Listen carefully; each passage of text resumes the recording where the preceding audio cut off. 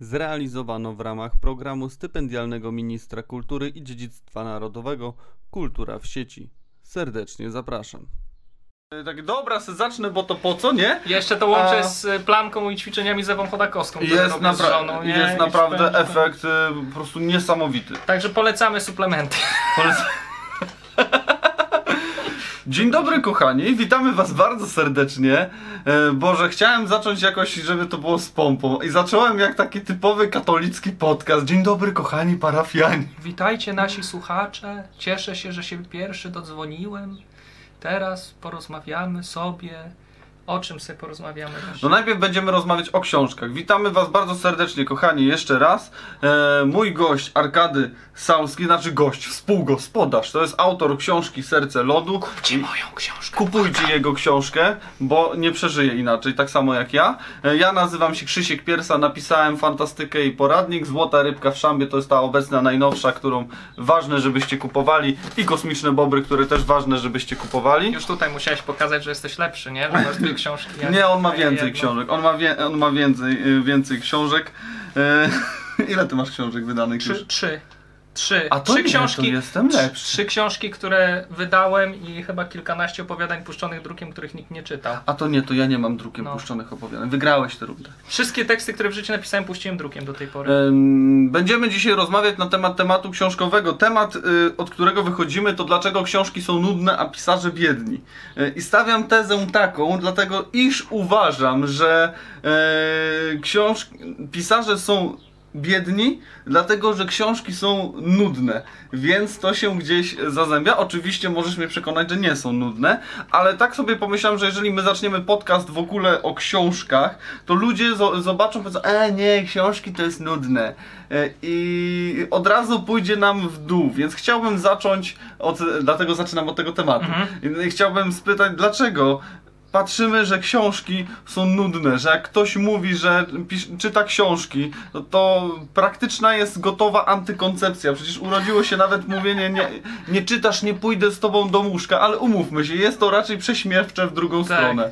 Raczej nie powiedziałbym, że uważamy książki za coś nudnego, ale na pewno uważamy je za coś trudniejszego, bardziej angażującego, wymagającego od nas więcej, od choćby takiego filmu w telewizji, bo jednak książka angażuje nas mocniej, wymaga większej uwagi z naszej strony i poświęcenia tego czasu, stąd też nie nudnego, a bardziej wymagającego tak po prostu. Wiesz co, powiem ci tak, ja wiem, że zachowam się jak profesorek akademicki, ale nie powiedziałbym, że...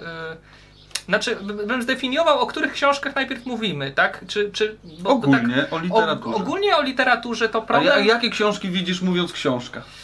Ja widzę Empik przed oczami. Ja myśląc książka raczej widzę taką tradycyjną polską bibliotekę, co trochę rzeczywiście narzuca jakiś taki stereotyp myślenia. A czy masz na myśli wtedy mitologię Parandowskiego, Potop i Ogniem Mieczem? Tak, ja jestem tak tradycyjnie rzeczywiście nastawiony, natomiast czy książki są nudne?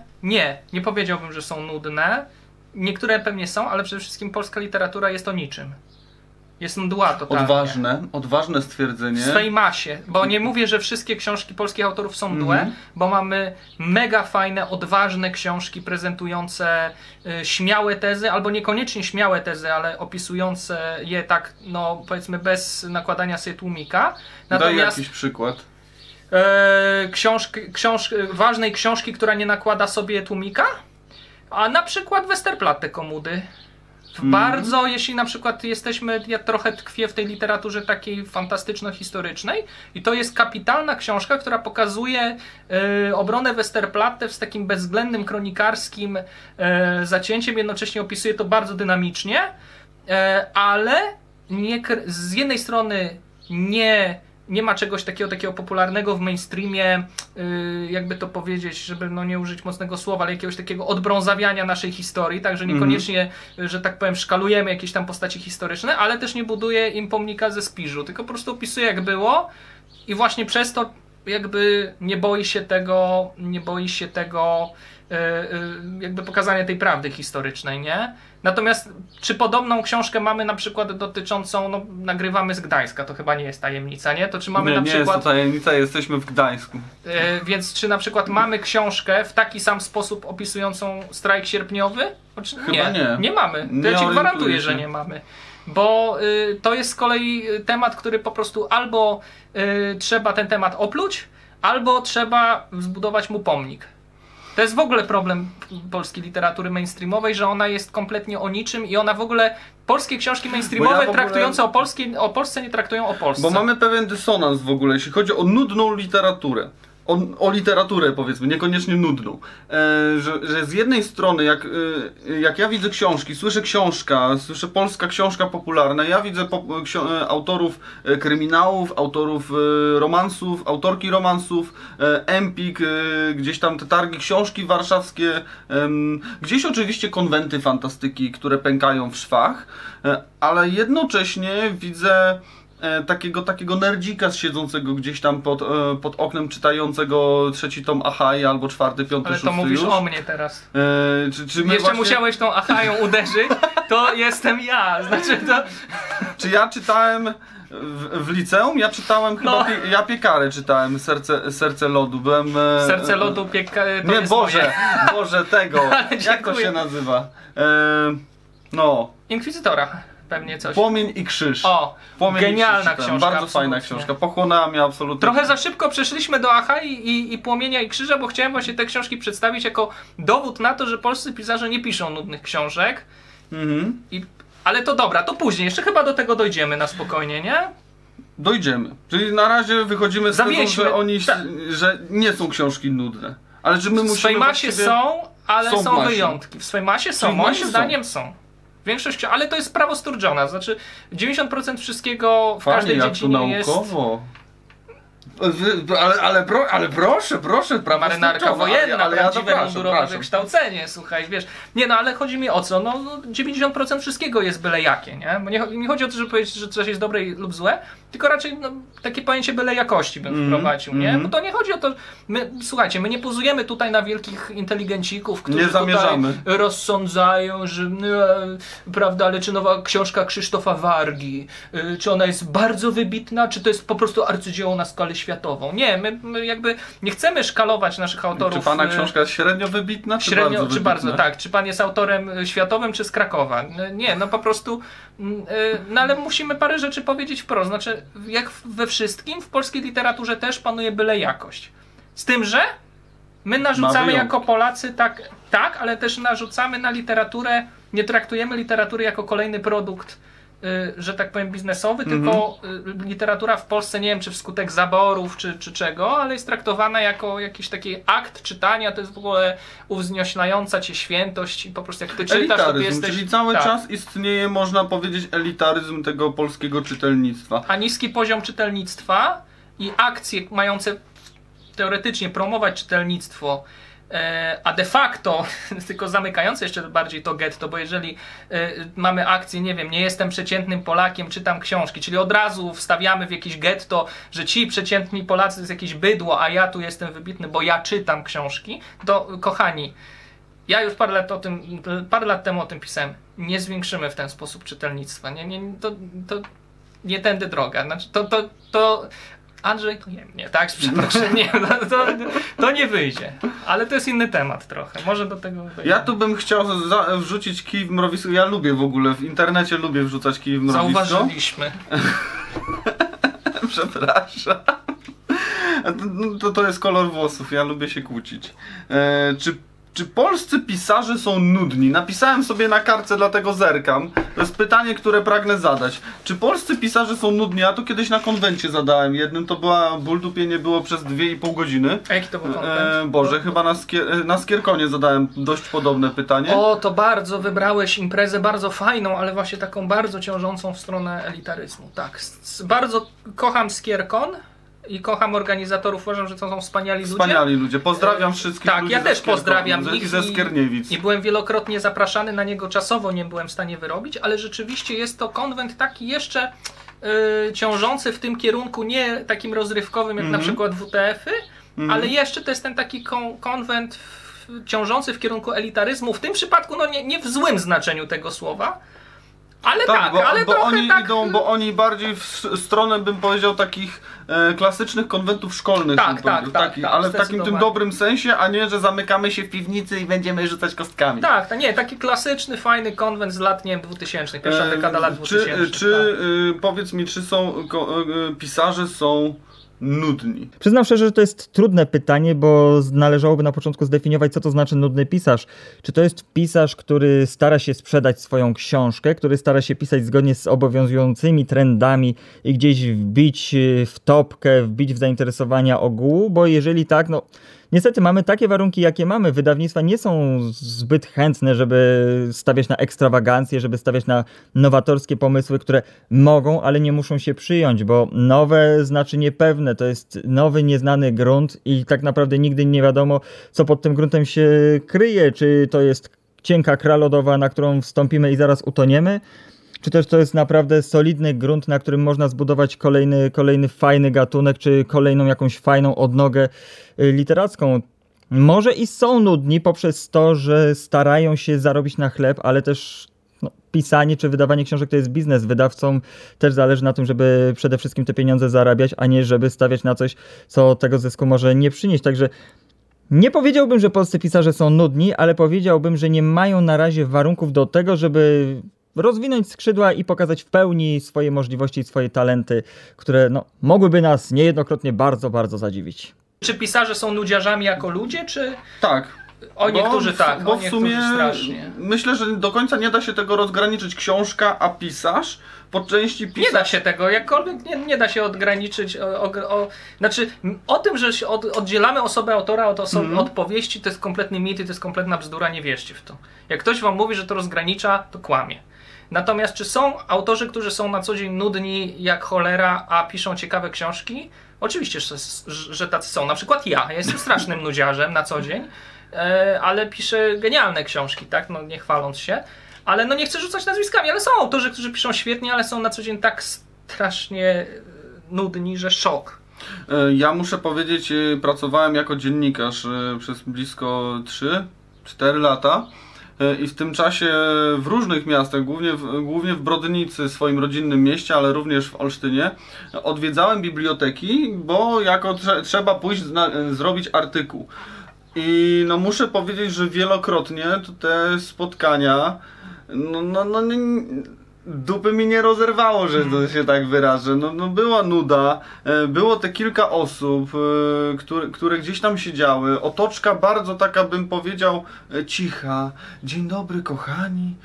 Nawet kiedy to była książka gdzieś tam o mordowaniu, o szlachtowaniu, kryminał jakiś czy coś, to wychodzi autor, autorka i tak dzień dobry, bo ja napisałem książkę, ta książka jest fajna. I jakoś tak mi się napisało. I wiesz, tak siedzisz obok i porównaj to do jakiegokolwiek wydarzenia, nie wiem, muzycznego.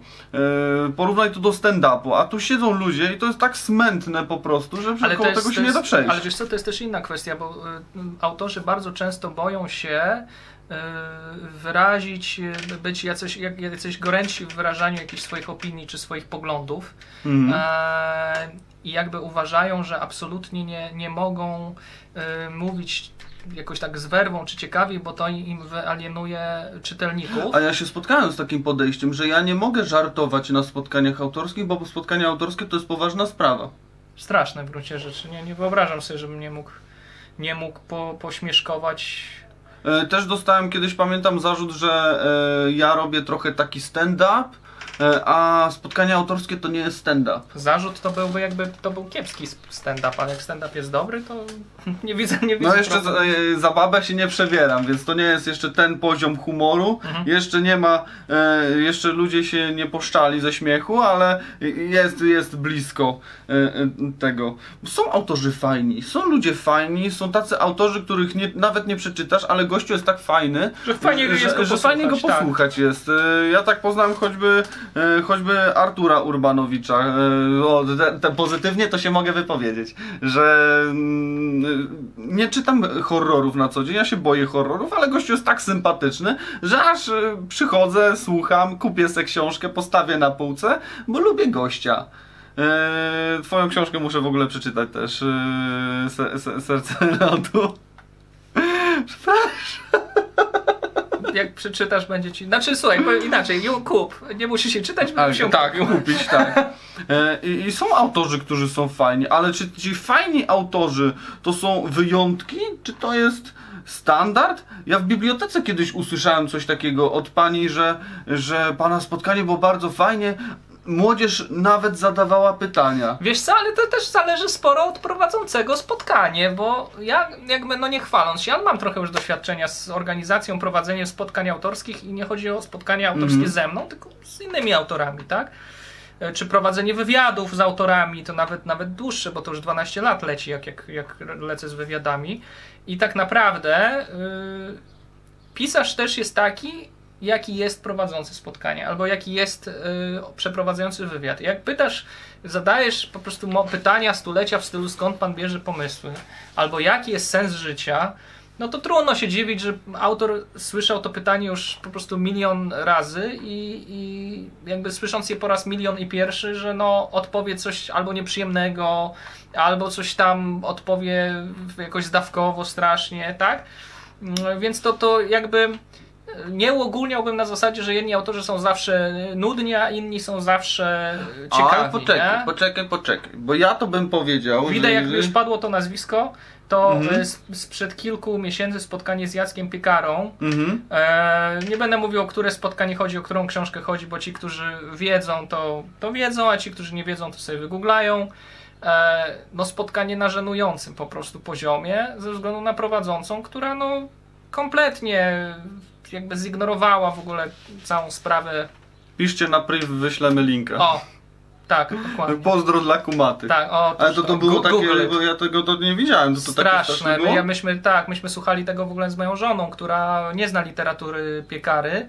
Znają o tyle, że no ja ją czytam, ale ona stwierdziła, że po tym spotkaniu to w ogóle było jej żal Piekary. Znaczy, że po prostu tak można poprowadzić spotkanie z autorem, który stara się być ciekawy, miły i tak dalej, że można tak po prostu kompletnie... Ona się nie interesuje jego literaturą, a widziała, że to było kompletnie nieprofesjonalne, tak? Wiesz co?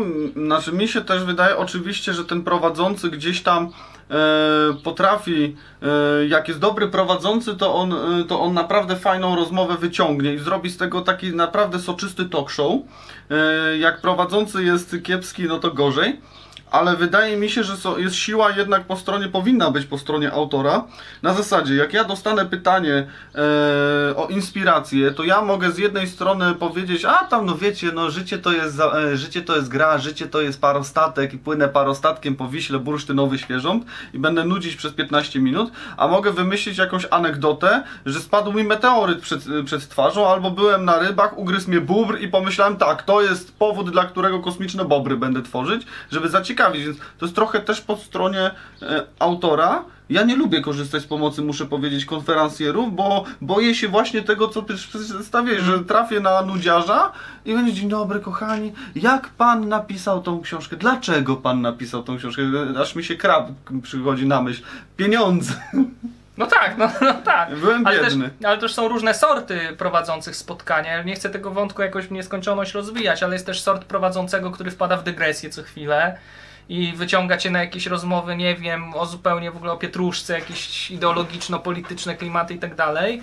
Albo są też tacy... Piekarę to by się wyciągnęło na polityczne tematy. To tak, ale to wtedy umówmy się, że robimy spotkanie z Piekarą i gadamy z nim o ideologii i polityce, a nie o książkach. Nie widzę problemu, oczywiście, jasne, tylko tym bardziej, że Jacek Piekara sam swoją aktywnością twitterową jakby skłania do tego, żeby takie spotkanie z nim przeprowadzić, ale to wtedy mówimy jasno, słuchajcie, to nie jest spotkanie z Jackiem Piekarą pisarzem, to jest spotkanie z Jackiem Piekarą Twitter Warrior, tak? I super, i spoko, świetnie, bardzo ciekawe spotkanie. Dlatego pisarze właściwie tego nie robią, czy w sumie...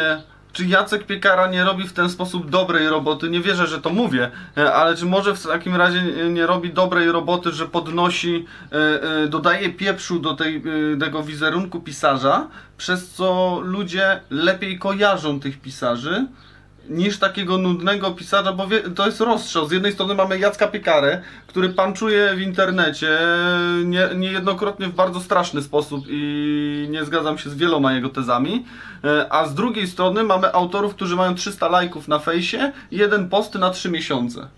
No to trzeba by zapytać ludzi, którzy się zajmują marketingiem Jacka Piekary. Znaczy w mojej ocenie to zależy.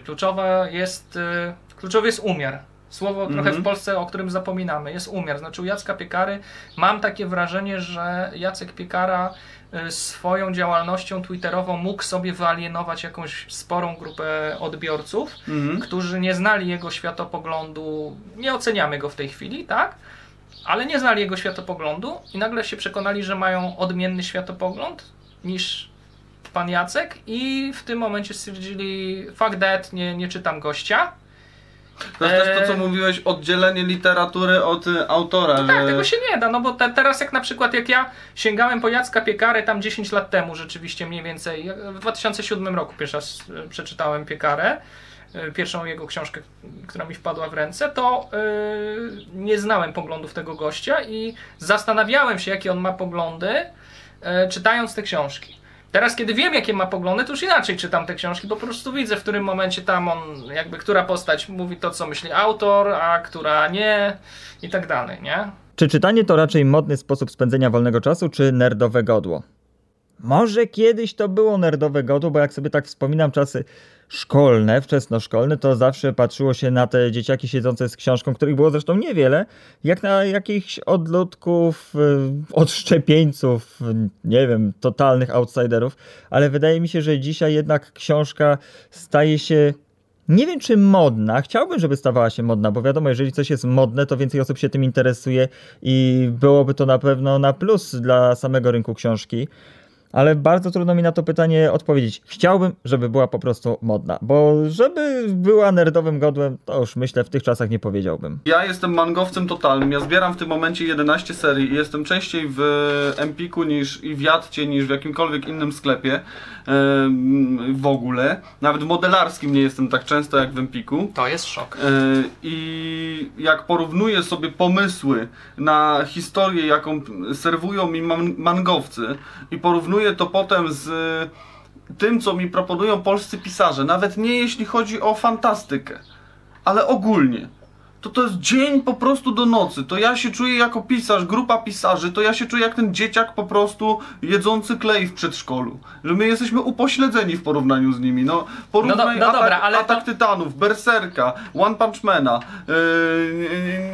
Goblin Slayer też. Goblin Slayer, tak. no kurde, Goblin Slayer. I porównaj to z tym, co dostajemy w Polsce. Ja nie chcę jechać na swoich wszystkich kolegów po fachu, ale przynajmniej na część mogę. Trochę na nich jedzie. Ale to zrobię, że no mam wrażenie, że jesteśmy naprawdę trzy ligi do tyłu, bo to nie jest krok do tyłu. Dobrze, to zanim ja ligi. przejdę do mojej super śmiałej tezy, to ja ci zadam, ale ja ci zadam jeszcze pytanie, to czy uważasz, że nasi autorzy są, bo na przykład skupmy się, rzeczywiście manga to jest potężny przykład, ale skupmy się też na literaturze. No, czy na przykład uważasz, że nasi autorzy mają gorsze pomysły albo są słabsi jakościowo względem autorów zagranicznych?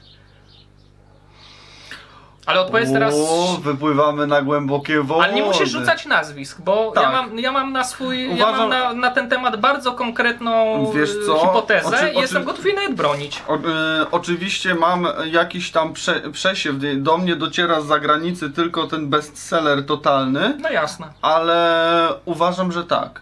Uważam, że pomysły, które tam idą, to są pomysły po prostu wow, chyba że po prostu są lepiej nakręcone albo lepiej promowane. Słuchaj, to ja ci powiem tak. Ja mam hipotezę, skąd to się bierze. I w pewnym aspekcie nawet ona jest już udowodniona naukowo, ekonomicznie. Posłuchaj, ja wiem, że ja jestem jak ten student prawa, który po prostu nie może 5 sekund wytrzymać, żeby nie powiedzieć, że jest studentem prawa, ale ja jestem, kochani, dziennikarzem ekonomicznym, tak? To jest to, czym się zajmuję zawodowo. Jest w ekonomii, jeśli chodzi o relacje Polska-zagranica, na rynku pracy taka ciekawa prawidłowość.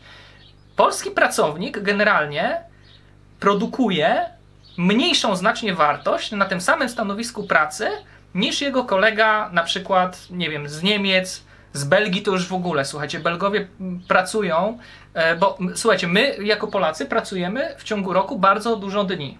Często my w ogóle jesteśmy większymi pracocholikami niż Japończycy, ja o tym tak, przeczytałem. to prawda. Mało tego, jak słyszycie czasem takie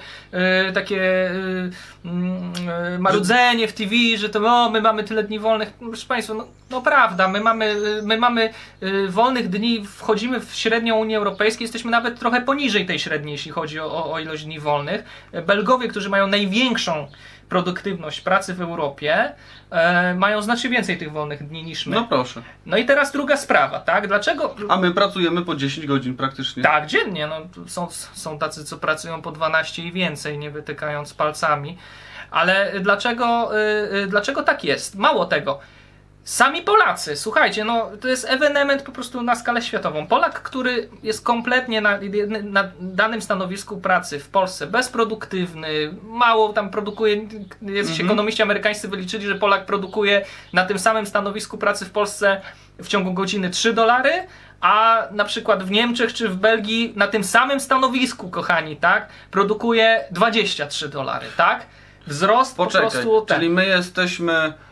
czy my pracujemy dłużej, ale lekko opieprzamy się w pracy? Na tym to polega? Czy to polega na tym, że polski produkt jest mniej wartościowy ogólnie? Nie opieprzamy się, pracujemy ciężko, ale na zachodzie pracujemy ciężej. I do czego jest odpowiedź na to pytanie, w ogóle też udziela jej już ekonomia. Dlaczego tak się jest? Ponieważ w Polsce zarabiamy mało, a na zachodzie, na tym samym stanowisku zarabiamy porządnie. Czyli jeżeli autorzy zarabialiby dobre pieniądze... Tak, odpowiedzią jest kasa. Popatrz w ten sposób. Jeżeli jesteś polskim autorem... Ciekawa teza. To jest co prawda ta druga część o polskich autorach, to jest po prostu już jakby takie moje przełożenie 1:1 tej prawidłowości dotyczącej robotników budowlanych, ogrodników i tak dalej, ale byłem robotnikiem budowlanym, byłem ogrodnikiem, wiem co mówię. I powiem Ci tak, jeżeli masz autora, tak, który na przykład pisze książkę, nie wiem, pół roku, tak, i on za tą książkę dostaje 1000 złotych, to wiadomo, że nie będzie siedział nad nią nie wiadomo ile, szlifował ją w nieskończoność, tylko on ją machnie ręką, da do wydawcy, redaktor ją zredaguje, wypuści na rynek, zgarnie 1000 złotych, kupi sobie za to wódkę i napisze kolejną książkę, tak? Ten sam autor, który na przykład, nie wiem, nauczyłby się języka angielskiego i wyjechał do Stanów i tam na tamtejszym rynku za pierwszą książkę by dostał kilkadziesiąt tysięcy dolarów i mógł sobie za to kupić samochód, dom, rok z tego żyć, tak, posłać dziecko na studia i tak dalej. On będzie, słuchajcie, zupełnie inaczej podchodził do pomysłów, do szlifowania stylu i tak dalej. Więc ja, broń Boże, nie rzucam jakiegoś takiego tekstu spod znaku źli wydawcy nam za mało płacą, czy zabić wszystkich wyzyskiwaczy z rynku książki. Nie, broń Boże, no właśnie im nie są w stanie płacić więcej, bo po prostu rynek książki jest w Polsce tak mały, że to jest matematycznie niemożliwe. Uwierzcie, autorzy, nasi wydawcy nam płacą i tak tyle, ile mogą, maksymalnie tak dużo, jak tylko są w stanie. Byliby w stanie płacić więcej, zapłaciliby nam więcej. Ale psychologicznie to tak działa, no po co ktoś ma się starać, nie wiadomo na jaki pomysł, skoro co, sprzeda go za 1000 zł i za 3 miesiące wszyscy o tym pomyśle zapomną? No to po cholerę, no to lepiej wypuścić 100 książek średnich, gdzie, broń Boże, żeby nie była jasność, są autorzy, którzy wypuszczają na przykład 100 książek rocznie i piszą świetne książki. To nie jest, broń Boże, przytyk do nich, ale jak wybronił to jest kwestia, nie, no tak, no bo sam znam takich autorów, ale jednak większość ma takie podejście, że no po co mam się w sumie starać, no lepiej poświęcić czas na coś bardziej produktywnego. Wśród autorów już takich stażem to widzę dużo zgorzknienia takiego, że zarabiamy małe pieniądze i nie ma po co się starać właściwie. No jeżeli książka się im sprzeda 4, 5, 10 tysięcy... O Jezu, to jest bestsellerowiec totalny. 10 tysięcy to jest już potężna... I wiesz, on przytuli za to 4 dychy jakieś, no 50, niech przytuli 50 tysięcy. To nadal nie są to jakieś pieniądze... Ale to jest i tak jak na polskie warunki, to jest w ogóle sukces kasowy. Jak na polskie warunki to jest gigantyczny sukces. Tylko to nadal faktycznie nie są jakieś tam... On nie będzie z tego żył po prostu z tej książki. Nie no, literatura to jest zdecydowanie czasochłonny hobby, a nie sposób na Ale życie. poczekaj, no to dobrze, to jest argument pieniądza, ale przecież bardzo wielu autorów nie myśli o pieniądzach. Myślą bardziej, że chcą pokazać, myślą, że chcą przekazać jakąś historię, dotrzeć do ludzi, podchodzą jeszcze z tym zacięciem.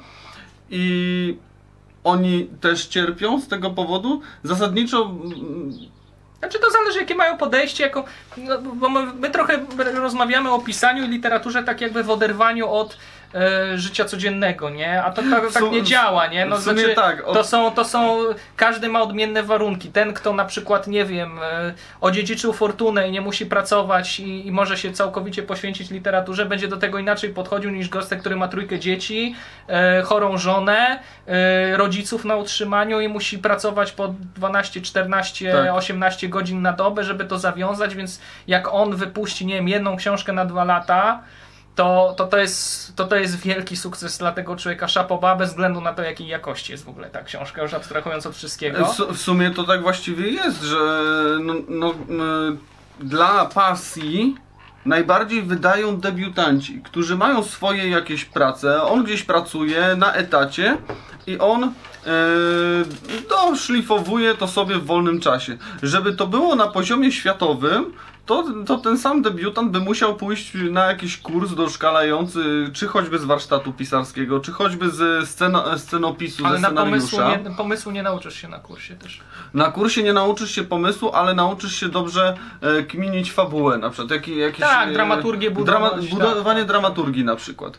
I jak już zainwestujesz potężne pieniądze, żeby się dokształcić, być dobrym, Aczkolwiek jeśli chodzi o budowanie dramaturgii, to raczej filmowcy polscy powinni iść na Właśnie. takie kursy, nie pisarze, bo akurat pod tym względem bym naszych nie szkalował, bo uważam, że polscy autorzy czasem lepiej budują dramaturgię niż zagraniczni autorzy. Żulczyk na przykład sprzedaje, on jest, pisze scenariusze dla sztuk teatralnych, pisze scenariusze dla seriali, więc nie opłaca mu się pisać książki, opłaca mu się pisać serial, bo za serial dostanie kilkadziesiąt tysięcy, a za książkę dostanie kilkanaście. Tak, A oczywiście, że tak. czas pracy jest zupełnie różny, więc ci ludzie, którzy przychodzą na stopę zawodową, patrzą, jeśli jesteś czymś dobrym, nie rób tego za darmo, jak to mówił Joker, więc przestajesz po prostu, przestajesz to robić, bo ci się to nie opłaca.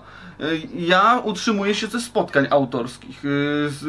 Honoraria pisarskie traktuję jako fajny zastrzyk gotówki gdzieś tam, który mogę przeznaczyć w sumie na dalszą promocję bardziej niż na budżet jakiś, no dołożę sobie do samochodu.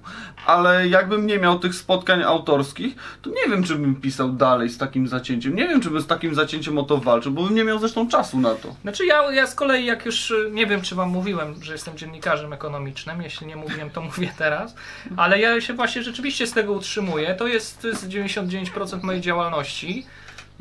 Jakiś tam 1% to jest, no może więcej niż 1%, to jest pisanie artykułów True Crime do detektywa.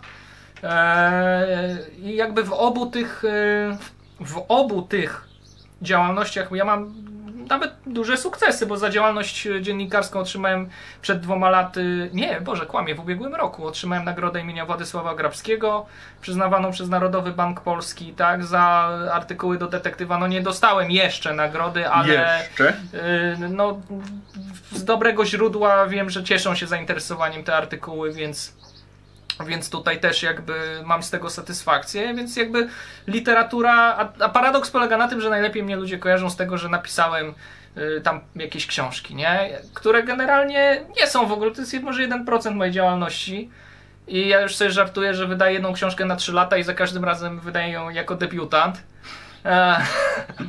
Więc jakby też, no... Zależy jak do tego podchodzisz. Ja rzeczywiście podchodzę do Czyli literatury jako mangowcy dochodny. są lepsi? Tak próbuję zatoczyć koło do naszego Słuchaj, jeżeli Kentaro tematu. Miura, autor Berserk, rysuje ile już lat? 30? 30 lat. No, i on jest w stanie... Ich na to stać, Tak. że on ma kilku asystentów jednocześnie. Tak. Oni mają całe studia założone. I facet może sobie pozwolić jeszcze na przykład na 6 lat przerwy. Tak, może sobie pozwolić na przerwę. I on kontempluje górę Fuji i nic nie rysuje i jest w stanie z tego przeżyć, nie musi, nie wiem, łapać się w fuchy w bibliotece albo być ogrodnikiem, żeby w ogóle samo studio nie jest jakąś ekstrawagancją u nich to jest normalne, że pisarz musi, rysownik musi zarobić na tyle, żeby utrzymać jeszcze studio asystentów. No i mówię, to jest kwestia ekonomiczna. No jaką czyli siłę faktycznie... nabywczą w Japonii ma jen, jaką siłę nabywczą w Polsce ma złotówka. Ile Czyli to o zarabia to chodzi, Japończyk, że ile jeżeli- zarabia Polak, tak? No, czy ty sobie wyobrażasz... Czy ci dobrzy by nie rezygnowali wtedy? Jakbyśmy mieli kupę kasy, byśmy mieli zarabiać. No, mało z tego, tego, byśmy mieli jeszcze więcej dobrych autorów wtedy. W sumie. Byśmy mieli wtedy naprawdę e, wysyp zajebistych autorów dopiero. No w sumie kryminał jest, trzeba powiedzieć, ma dużo wyższy standard niż polska fantastyka. Przepraszam, kochani autorzy, ale my latamy jak wariograf. Potrafimy mieć wybitne powieści, a potrafimy mieć totalnie beznadziejne. Mówię o tym, co znajdziemy w Empiku. A łapiąc kryminał, który nie złapiemy, to będzie na jakimś poziomie, takim te 5-6 na 10. I poniżej nie schodzi. A w fantastyce mamy i 10 na 10 i mamy 2 na 10 na tej samej półce. Ale wiesz czego to jest też kwestia? Awersji do ryzyka. I to samo widać na przykład w polskim filmie. No nic to się nie sprzedaje jak komedia romantyczna w święta. Tak, no ale dlaczego? Bo jest awersja do ryzyka. No jeżeli się sprzedało 100 razy, no to 101 raz. I tak samo jest w fantastyce. To nie chodzi, znaczy ja nie należę do ludzi, którzy twierdzą, że Boże, wszystko musi być oryginalne, wszystko musi być oryginalny pomysł, ja co chwilę chcę nowego Tolkiena, tak? Nie, no ludzie, można napisać też książkę z bardzo nieoryginalnym pomysłem, która będzie zajebiście dynamiczna, super porywała narracją i tak dalej. No ja Tylko, piszę że... teraz Harry'ego Pottera w polskim systemie edukacji. To nie jest super oryginalne, aczkolwiek napisałem Bobry, więc mogę powiedzieć. Ja piszę o programach pomocowych dla firm w kryzysie, nie wiem na ile tam jest dynamika Masz opisu potężna, ale... Ja bym się załapał na jakiś program, bo ja słyszałem kolega 90 000 dostał, ja też bym chciał. Słuchaj, czytaj nas, się wszystkiego dowiesz, Dobrze. link in the description. Natomiast no, prawda jest też taka, że autorzy, wielu wydawców ma awersję do ryzyka, co mnie nie dziwi, bo jednak to są ludzie, którzy często, no, to jest cały ich biznes i oni nie będą ryzykować i wielu autorów też ma awersję do ryzyka, bo jeżeli on ma napisać coś... Poświęcić pół roku na książkę, bo to, że ja w 3 miesiące, 4 napiszę książkę, to jestem ja, bo ja jestem bezrobotny, jeśli nie mam spotkań autorskich, a jak nawet jadę na spotkanie, to potem wracam i piszę dalej. I poświęcę 3 miesiące, a jak ktoś ma 2 lata poświęcić na eksperyment? Nie ma jeszcze tam, prawda, rodzinę dzieci. Ma nie? rodzinę dzieci, tak. To ci dziecko, kurczę, Łukana, tata, weź przytul, a ty nie! Ja piszę arcydzieło! Zostaw moja mnie! szansa! Zostaw mnie, to jest moja szansa! Wiesz, no to nie, no come on, no nikt w to nie wejdzie. Oczywiście są autorzy, którzy, żeby była jasność, są autorzy, którzy zajebiście dobrze piszą, mimo trudnych warunków, sam znam takich nawet osobiście. Rafał Kosik potrafi nawet w samolocie pisać. Zagiął mnie Ale to totalnie. jest już kwestia, wiesz co, indywidualna, nie? Są ludzie, którzy ci napiszą nawet, wiesz, na imprezie techno, a są tacy, którzy mając wyciszony pokój i pół roku nie będą w stanie się po koronawirusie skupić, to było mnóstwo autorów, którzy mówią, o, że jest koronawirus, ja nie mogę pisać. Leczą mnie strasznie ci autorzy, wielu taki coming out zrobiło w koronawirusie. I to powiem ci, że to ja jestem takim raczej człowiekiem letnim, jeśli chodzi o emocje. Nie jestem cholerykiem, nie zaperzam się tam na fejsie czy gdzieś, ale to rzeczywiście mnie krew jasna zalała, jak wielu autorów, nawet niezłych, potrafiło płakać, że oni siedzą w tej izolacji. To nie było, że oni są bezrobotni, że mają... Nie, to byli na przykład ludzie, którzy pracowali w ten sposób, że dostawali postojowe i tak dalej, ale że oni nie są w stanie pisać książek, bo koronawirus, bo to, bo tamto, bo psychicznie, bo oni mają PTSD od siedzenia w domu. Ale jednocześnie ci sami ludzie na fejsie po prostu pisali kilometrowe elaboraty na tematy, nie wiem, ideologii, polityki, wszystkiego. Kurwa, zamieniam się z wami, jak Boga kocham, naprawdę. No, ale wiesz po co, prostu... ja miałem taki moment, jak zacząłem, to było w maju, miałem taki moment drive'u pisarskiego, YouTube'owego, że zacząłem tekst za tekstem po prostu pisać, skrypt za skryptem, filmik za filmikiem, że zacząłem łapać się na myśleniu, że kurczę, mam nadzieję, że to potrwa tak do sierpnia, tak na luzie, żeby potrwała ta pandemia, żebym nie musiał wychodzić w ogóle, nie, że... Bym na zawał już zszedł, bo ja z kolei miałem taki nawał pracy jako dziennikarz w tej pandemii, że po prostu już nawet nie, żeby otwierali, żeby było zamknięcie, że ja mam siedzieć w domu, nie wychodzić, to ja bym wrócił po pandemii we wrześniu, to ja bym trylogię to miał napisaną w banku. Po prostu w banku. To i tak plan wydawniczy mi podskoczył absolutnie, może nie wydawniczy, pisarski bardziej mi podskoczył totalnie. Właśnie dlatego, że miałem czas. Chciałem wrócić troszeczkę do tego, co powiedziałeś, że się boją ryzyka. Nie ryzyka. Ryzyka boją się wydawcy, ale idziemy kołem właściwie do nudnych pisarzy. Czy się temu nie dziwisz? Bo jestem powiedzmy wydawcą, mam wydać 40 do 50 tysięcy złotych na opublikowanie książki. Jak to jest jeszcze obyczaj, kryminał, sprzeda się w miarę sam.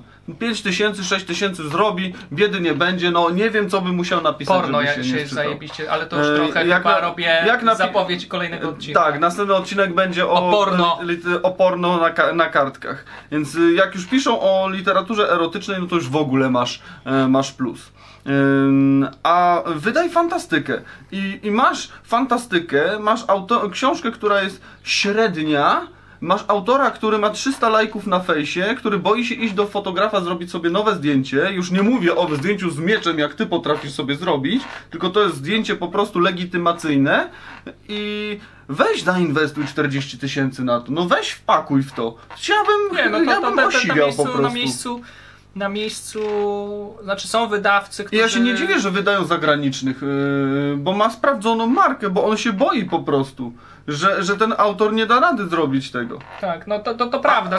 Są oczywiście wydawcy, którzy robią takie balony próbne, że dają szansę wielu młodym autorom.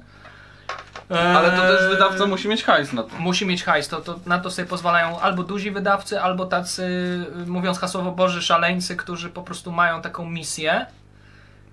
Ale rzeczywiście tak, no ja rozumiem ten biznes i no ja bym nie ryzykował, nie?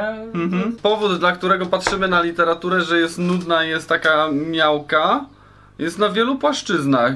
I autorzy, i trochę wydawcy, i trochę czytelnicy pochłonięci elitaryzmem.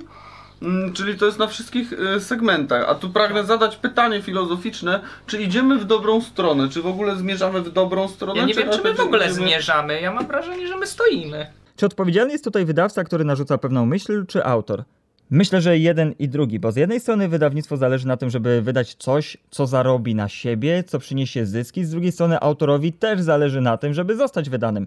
Więc wydaje mi się, że to jest bardzo złożona zależność. Z jednej strony autor chciałby być wydany, więc będzie pisał to, co dany wydawca chce zobaczyć, z drugiej strony wydawca będzie sięgał po takiego autora, który zaoferuje mu po prostu to, na co ten liczy. Także to jest taka, no może nie za ciekawa, ale złożona zależność. A może biblioteki, które w latach 90. robiły za nudny magazyn, lub szkoła z okrutnym kanonem lektur? Na pewno powiedziałbym, że biblioteki jako magazyny w dzisiejszych czasach straciły kompletnie rację bytu, bo mamy z jednej strony wysyp książek elektronicznych, z drugiej strony takie serwisy jak Legimi, które pozwalają nam tak naprawdę bez żadnych ograniczeń korzystać z tego dobra, jakim jest szeroki dostęp do książki. Czy szkoła z tym swoim kanonem lektur? No na pewno tak, aczkolwiek tutaj też patrzyłbym na to głębiej, co się dzieje w domu, jakie mamy warunki do czytania w domu, bo jeżeli czyta się w domu, jeżeli rodzice czytali, to jest większe prawdopodobieństwo, że pomimo tych ciężkich, niestrawnych nierzadko lektur, będziemy zainteresowani dalej lekturą, ale jeżeli w domu kiepsko jest z czytaniem, no to szkoła może zabić, gdzieś tam dobić, zgnieść w zarodku ten tlący się jakiś tam płomyczek zainteresowania książką. Także no, na pewno jakiś wpływ ma, ale jak duży? No tutaj to też jest takie nie do końca pewne, bo jednak wydaje mi się, że rodzice mają większy wpływ niż szkoła. Czy idziemy obecnie w dobrą stronę? Co możemy zmienić? Jeszcze pół roku temu powiedziałbym, że raczej stoimy w miejscu i nic się nie zmienia, bo te wszystkie inicjatywy proczytelnicze no niewiele w moim odczuciu zmieniały, co zresztą te statystyki też potwierdzały. Ale pandemia troszeczkę, wydaje mi się, poruszyła tutaj tę twardą, nieustępliwą górę. Zaczęły się sprzedawać e-booki. Zaczęło wzrastać zainteresowanie w ogóle książką elektroniczną, co wydaje mi się jest bardzo dobrym sygnałem, bo jeżeli słyszymy, że jesteśmy uzależnieni od urządzeń elektronicznych, uzależnieni od smartfonów, tabletów czy komputerów i internetu, to jednak książka dostępna w tej nowoczesnej formie może być czymś kuszącym, może być fajną alternatywą i wydaje mi się, że jeżeli poszlibyśmy w tym kierunku, to mamy jeszcze coś szansę zrobić, bo nie każdy ma chęci i nie każdy ma miejsce, żeby składować w domu tony lektur w wersji papierowej. Z drugiej strony nie każdemu chce się chodzić do biblioteki, a książka elektroniczna, myślę, że to jest coś, na co powinniśmy mocniej postawić. Oczywiście tradycjonaliści będą kręcili nosem, ale dla nowych pokoleń wydaje mi się, że to jest rozwiązanie wręcz idealne. Czy stoimy w dobrą stronę? Znaczy ja bym polemizował, czy my w jakąkolwiek stronę stoimy. Wiesz, mam wrażenie, że trochę ugrzęźliśmy w takim miejscu, gdzie nie za bardzo wiemy, do czego się cofnąć i nie za bardzo wiemy, do czego iść. W latach 90., na początku 2000 jeszcze mieliśmy te takie, nie wiem, świetliste pomniki w postaci, nie wiem, Parowskiego, Jęczmyka, tej Jezu, lata starej 90. kadry. to ja tego nie pamiętam, człowieku. Jak Tak, mi tu wejdzie 12-latek na kanał, to nie będzie wiedział, o kim mówisz. To kochany młody człowieku, który wchodzisz na kanał dwóch dziadygów. Obraziłem 12-latków pewnie Nie, teraz. broń Boże. Przyjdzie mi 12-latek, ja czytałem Parowskiego. No, ale jak czytałeś Parowskiego, to jesteś gość. Znaczy ja w wieku właśnie 12 lat czytałem Parowskiego. Parowski, gwoli wyjaśnienia, Ja to był czytam Warhammera. wybitny, no ale to nic złego, to wiesz. Ale to Parowski też redagował Warhammery dla Maga. No proszę. Także to nie jest tak, że Parowski był po prostu takim legendarnym, już świętej pamięci redaktorem, który stworzył Dukaja, Ziemkiewicza, Piekarę, praktycznie wszystkich takich autorów waszych ulubionych, którzy są jakoś tam zasłużeni, to praktycznie stworzył ich Parowski, nie? To tak gwoli wyjaśnienia, ale po prostu jakby to był jakiś taki standard. W tym momencie mam wrażenie, że tamci wielcy albo odeszli po prostu na wieczną wartę, albo odeszli na emerytury zasłużone i trochę brakuje takich branżowych liderów. Mamy mnóstwo oczywiście ludzi aspirujących do tego miana. Tak, to prawda. Ale wiecie, możliwości intelektualne, a aspiracje to są dwie różne poczekaj, sprawy, nie? w kryminale to się w miarę już klaruje.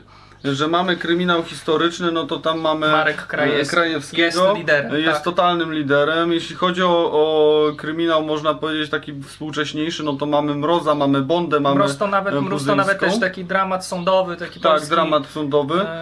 I tam ten panteon też jest, ten szczyt jest raczej taki już okupiony, że tam nieszczególnie się coś tam rusza w tym momencie.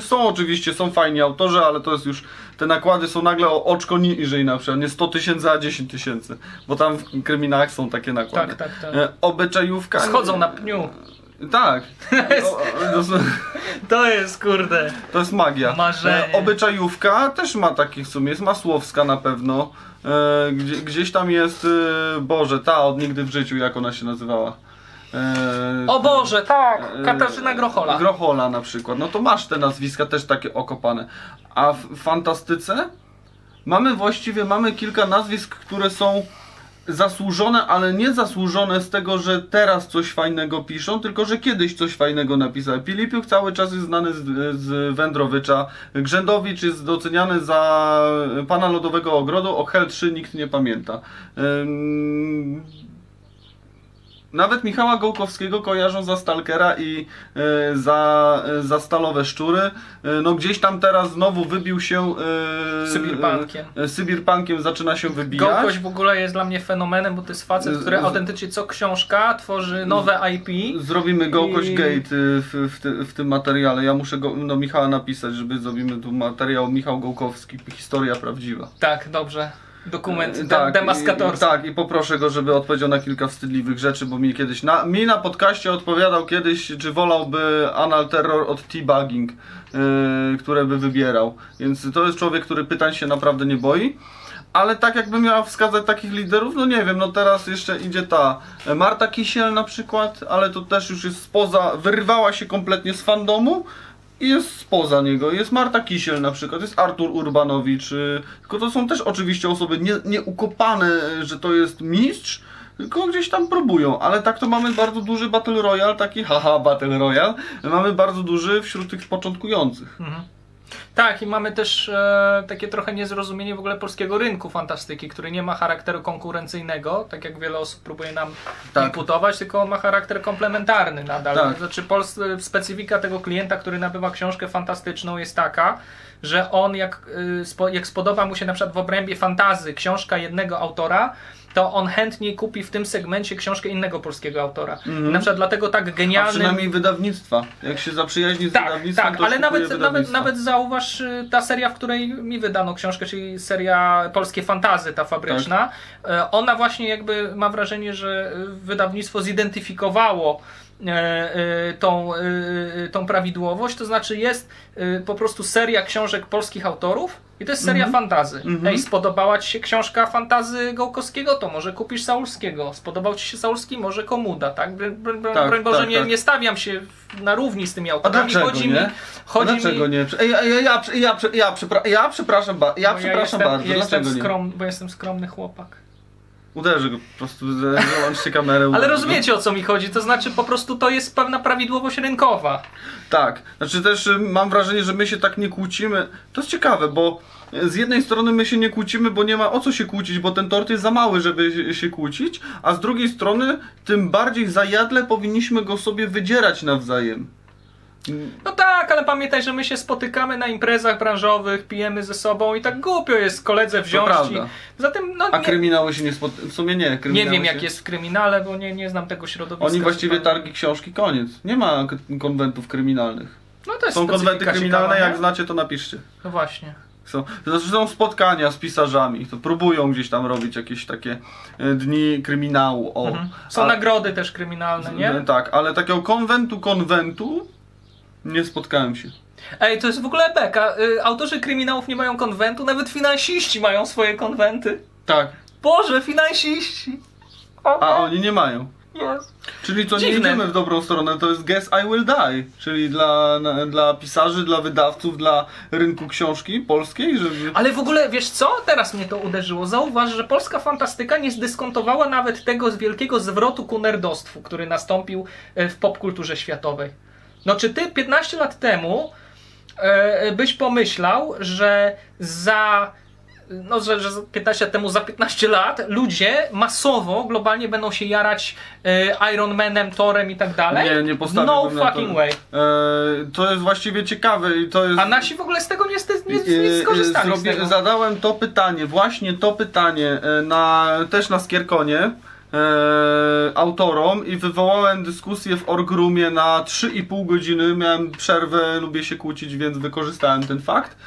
I 3,5 godziny spędziłem kłócąc się z pisarzami. I dlaczego fantastyka w Polsce sprzedaje się tak kiepsko, skoro kina wrzucają głównie fantastykę, Netflix chwali się głównie fantastyką i klimatami około fantastycznymi, bo Stranger Things to też jest fantastyka, a nasza polska fantastyka leży i kwiczy, jeśli chodzi o nakłady, że tam jak ktoś zrobi 4000, to jest No, 4000 to jest panie, tak.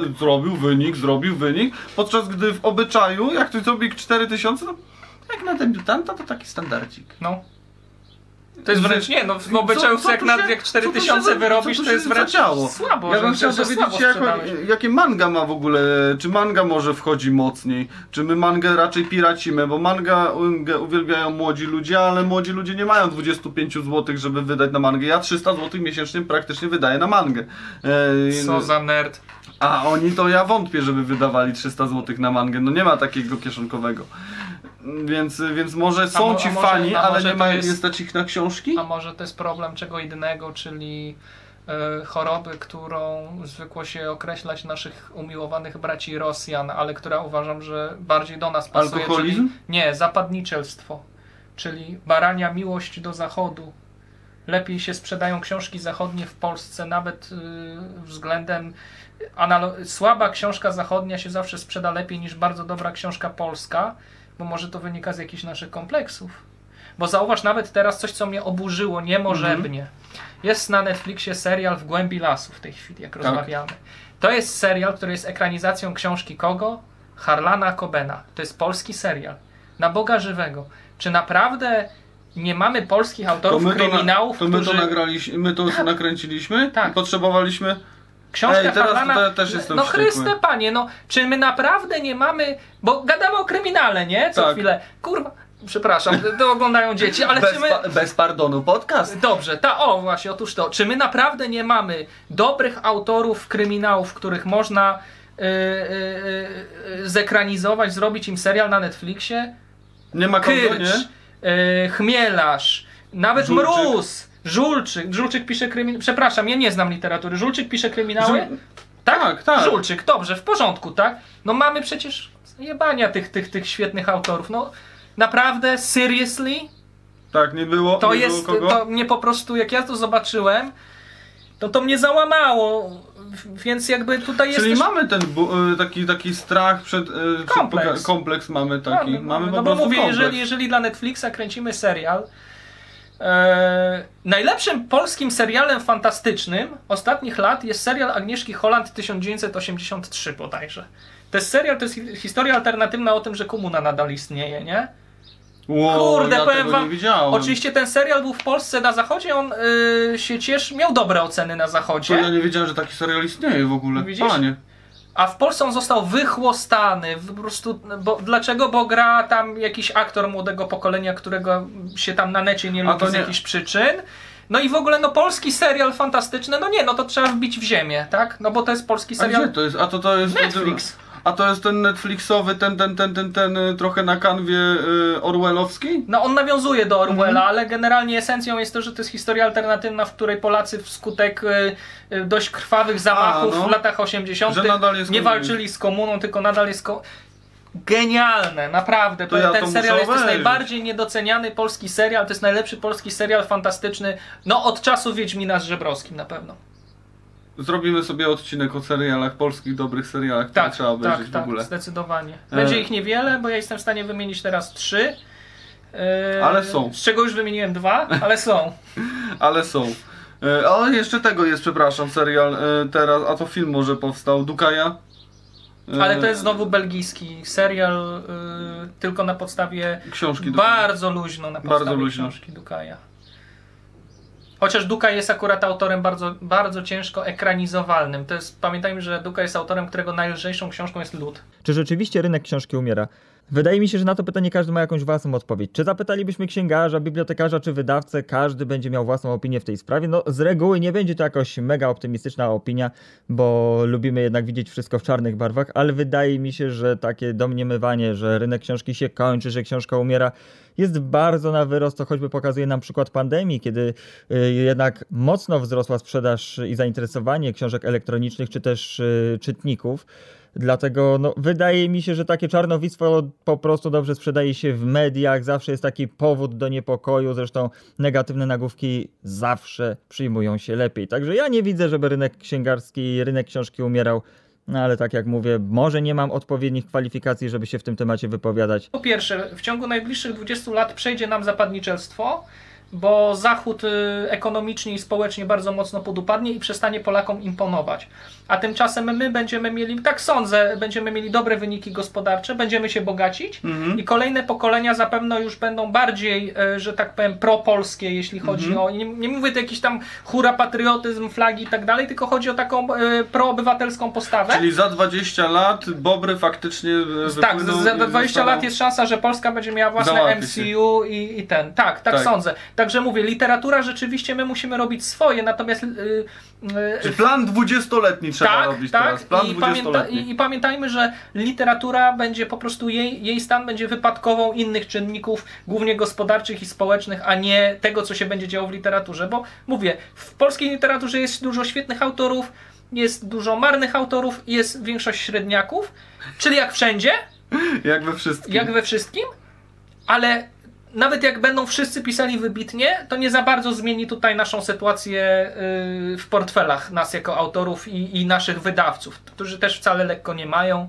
mają wręcz gorzej O, to od nas, też trzeba bo w ogóle. więcej Ja ryzykują. będę Tak? pisał do jakiegoś wydawcy, Więc- żeby zrobić odcinek o wydawcach właśnie. To jest bardzo potrzebny odcinek, bo może dużo poprzestawiać w głowach i młodym autorom, i czytelnikom, bo uważam, że za bardzo się traktuje wydawców jako albo zło konieczne, albo jakiegoś tyrana. Ale to jest straszne. Ja zawsze uczulam, nie gadajcie tak na wydawców, bo mnie to naprawdę mierzi, jak widzę w internecie. A są całe akcje szkalowania Szkalowania danych po prostu, że wydawca jest zły, że wydawca jest okropny.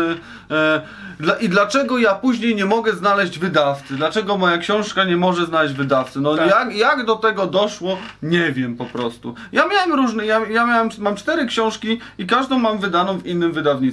Ja mam różne doświadczenia z wydawnictwem.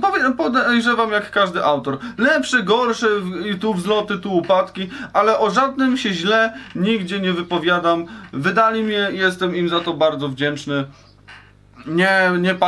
Nie palimy się nawzajem z swoich kukieł jakichś, nie spławiamy rzekami. Po co ta nienawiść? Biznes Po jest co ta biznes. agresja? Biznes jest biznes. My jesteśmy górnikami, którzy dostarczają nieobrobiony surowiec wydawcy, który z niego dopiero tworzy obrobiony surowiec. Taki, Ależ piękna tak alegoria. to wygląda. Jesteśmy górnikami na wyrobisku literatury. I To tym wszystko optymistycznym genialne. akcentem zakończymy dzisiejszy podcast. Pozdrawiamy czule. Pozdrawiamy Was czule. Kupujcie nasze oczywiście książki, bo są wspaniałe. No to jest najważniejsze w tym wszystkim, żeby wyjść z tej zapaści. Nie musicie ich czytać nawet, ale je kupcie. Tak, ale je Nie no, żart, ale je przeczytajcie Znaczy też, jak ale- przeczytacie, to będzie nam podwójnie miło oczywiście, nie? Więc dajcie znać w komentarzu, co Wy sądzicie o tym pilotowym odcinku i w ogóle co sądzicie o podcaście. No i co, z naszej strony... Łapka w górę! Łapka w górę, Followuj, subskrybujcie. subskrybuj. I w ogóle? I co? I wszystko, i siema. I na razie, cześć.